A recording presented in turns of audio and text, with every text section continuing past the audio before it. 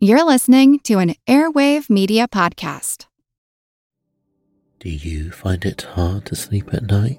Then the Sleep Cove podcast can help you. Hi, I'm Christopher Fitton, the voice and clinical hypnotherapist behind Sleep Cove.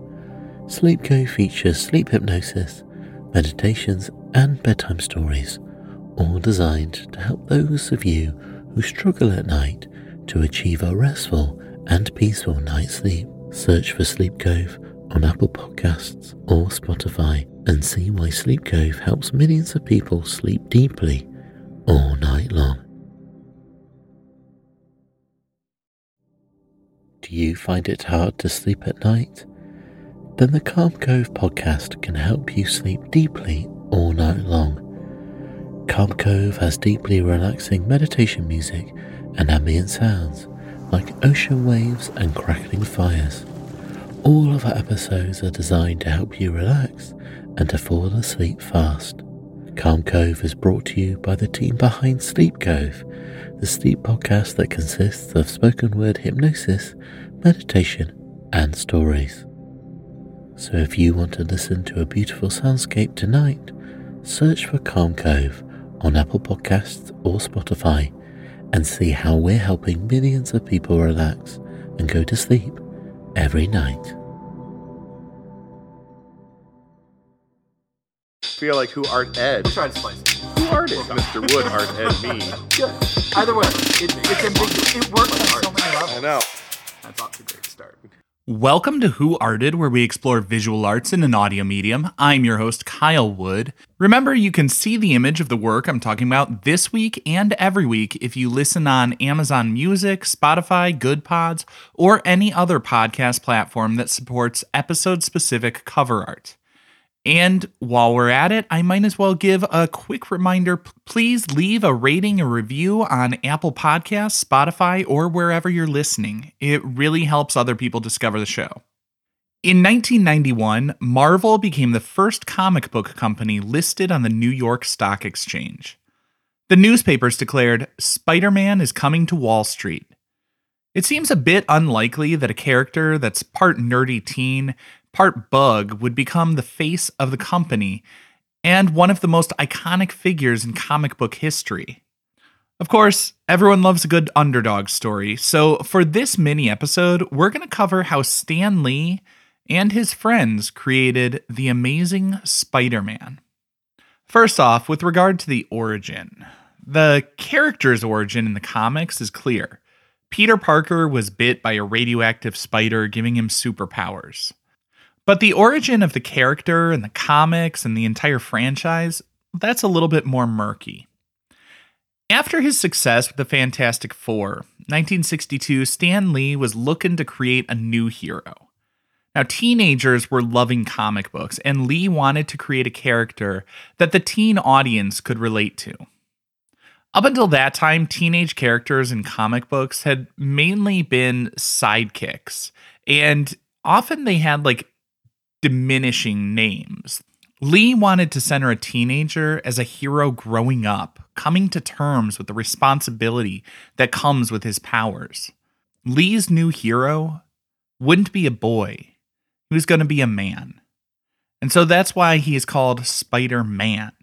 Interestingly, it's hyphenated Spider-Man because Stan Lee wanted it to visually look a little bit different from Superman, who also had a red and blue costume.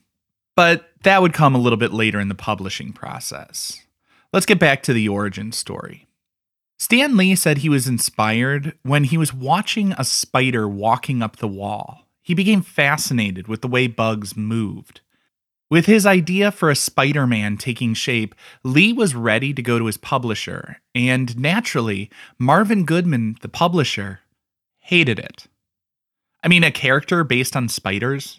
Spiders are some of the most revolting bugs out there. But Stan Lee had a successful track record, so Goodman gave him a little bit of leeway. He approved Stan Lee to use issue number 15 of a science fiction and supernatural comic called Amazing Fantasy to try out the new character. Goodman figured it wouldn't be a big deal if the new character flopped because the series was set to end anyways. So now with approval for the idea, Stan Lee needed help to flesh out the character. He first went to Jack Kirby, the legendary comic artist responsible for the Hulk, the Iron Man, tons of others. I'll link my previous episode on Jack Kirby in the show notes.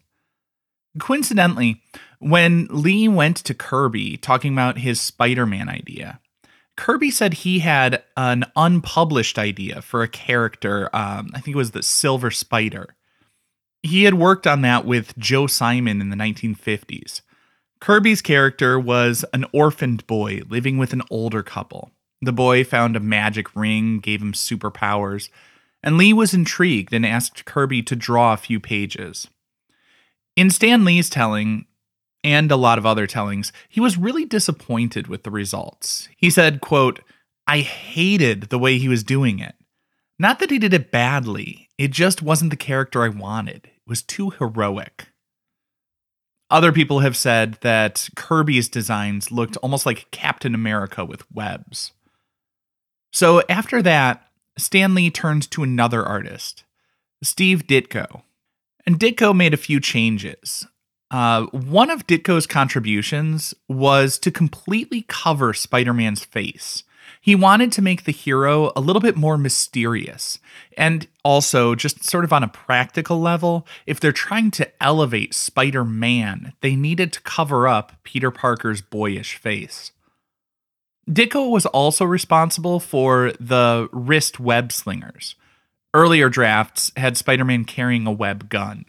So everything's developing nicely. Stan Lee has this idea for a new character. He wasn't satisfied with the first drafts made by Kirby, so then he goes to Ditko to draw the comic. And then he looks at Ditko's cover, and he just isn't feeling it.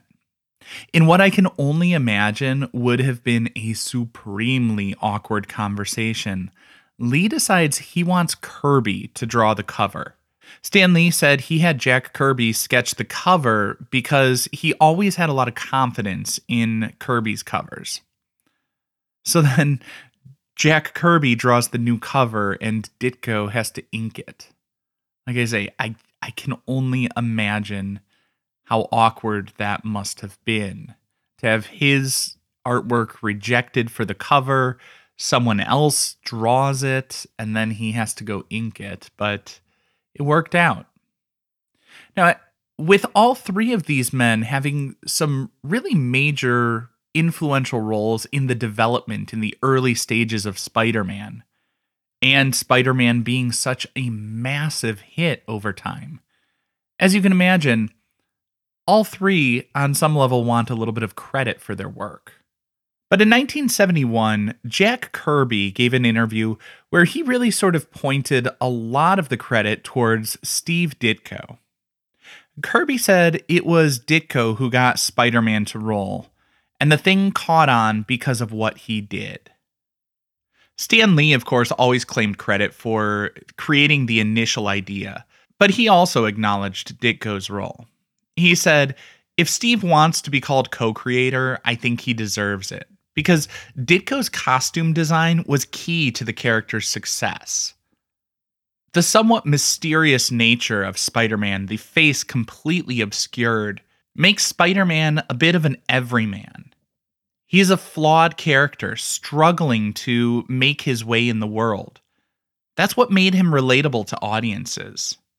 Now, while the origin of the Spider-Man story and that hero is a little bit murky and can be attributed to the collaborative effort of a couple of different people, I can tell you 100% distinctly the origin story for this episode can be attributed to one person. So after the break, I'm going to share the discussion I had with one of Mr. Hoff's middle school students who did a little bit of research into Stan Lee and shared some interesting facts that inspired this episode.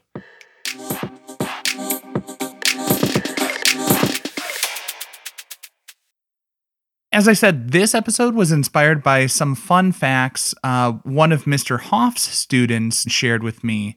So now you can hear from Natasha as she taught me a thing or two about Stan Lee. Why did Stan Lee appeal to you? Like, what do you guys have in common? Well, I did some research, and he has Romanian and Jewish immigrant parents. So, and turns out Stan Lee is Romanian, and I have some Romanian in me. And when I looked that up, that was like a big connection towards me. Interesting. And you like Stan Lee, you like comics, I take Oh it? yeah, I love Stan Lee in comics. That's really the only books that I read. Okay.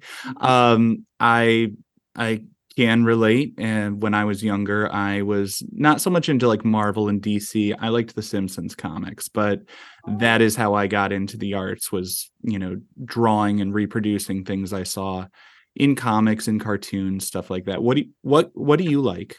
I'm not a huge fan of DC.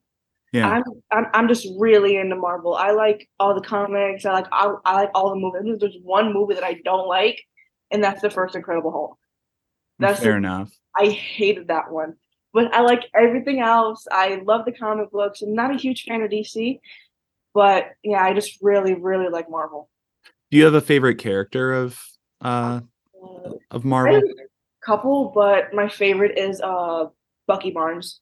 Bucky Barnes. Oh yeah. I think where the connection that I draw there, you know why he named characters like Bucky Barnes, Peter Parker? You ever notice the initials are always the same, first and last? Yeah, it's always like the same exact initial.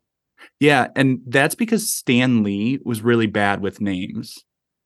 That's where I felt the connection with him, because I am terrible with names. I will call my children by the dog's name, but he named them like Bucky Barnes, Peter Parker, stuff like that, because it made it easier for him to remember all of the different characters that he was creating.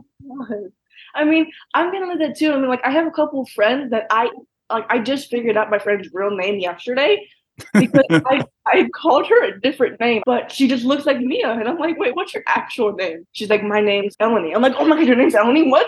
I've been calling her Mia for like years.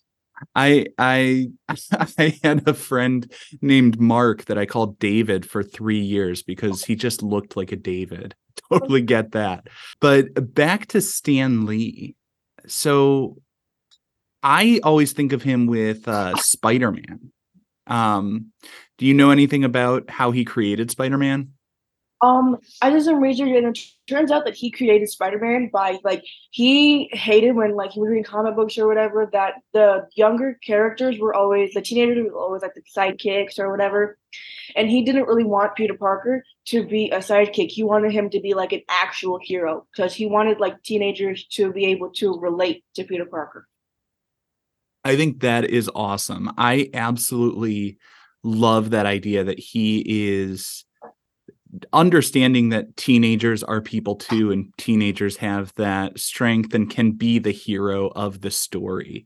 I think there's something kind of cool about taking a group that's often overlooked and marginalized and lifting them up. And I think that's one of the things that I love about Stan Lee. Although I get the sense that probably wasn't the most popular choice. I know I myself am terrified of spiders. I would not want to be around a spider, and I probably would not pick up something that has a spider all over it. And yet it became so huge, which I guess shows what I know. Yeah, a lot of people, they didn't like Spider-Man because they don't like spiders, or they're scared of spiders. I saw that too. Like, a couple of my friends don't like Spider-Man. They're like, I don't like spiders. I'm like, why? They said, because if you name someone Spider-Man, they're not supposed to be fearless, they're supposed to be a villain, because spiders are scary and whatever. Yeah, I mean, the spider does feel like it would be the villain of the piece. And I remember seeing in the notes that you came up with this, you said his publisher said that Spider-Man was his worst idea ever. Yeah. Right? Yeah, his publisher said that Spider-Man would be the worst idea. No one would like it because a lot of people don't like spiders. Yeah, it kind of reminded me of Jim Davis, the guy who created Garfield. Before he made Garfield, he made a cartoon called Norm Nat about bugs, and the feedback he got was, we love everything about this except for the central premise of this, because nobody wants to read about bugs.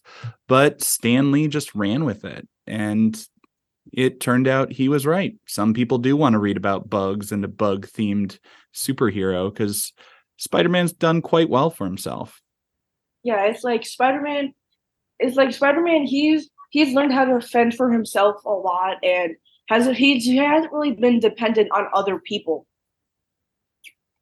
Yeah, and I think there's something kind of cool about that independent streak. I guess Stan Lee, actually, from what I read, when he was around 40, he was like ready to give it up. He just felt like he wasn't coming up with the stories that people would want. You know, he's getting feedback from his publisher saying, this is the worst thing I've ever seen. And his wife actually convinced him to just write the stories he wanted to write. And that's where he had sort of his second act and some of his greatest, most iconic stuff, like the Avengers and I think the Incredible Hulk came in that period after he just said, you know what, forget what's going to sell. I'm going to write what I find interesting. And I think there's something cool about that. Yeah, it was just like whatever he wanted to write, that's what he was writing. Yeah, and it takes some courage to do that, to put stuff out there, especially when it's a little bit different from what's expected. But it's those differences that people respond to, that people appreciate. Because I think if we're being honest, we're all a little bit different. We're all a little bit wonky. But I like that Stan Lee found those things that would appeal to people and make the characters relatable. Now, if you have a fun fact you'd like to share and be a part of the show, you can email it over to whoartedpodcast@gmail.com. This concludes this week's episode of Who Arted, part of the Airwave Media Podcast Network. If you found this tolerable, please leave a rating or review on your favorite podcast app. You can find images of the work being discussed this week and every week on social media at Who Arted Podcast on Twitter, Instagram, and TikTok, and of course on the website whoartedpodcast.com. Podcast done.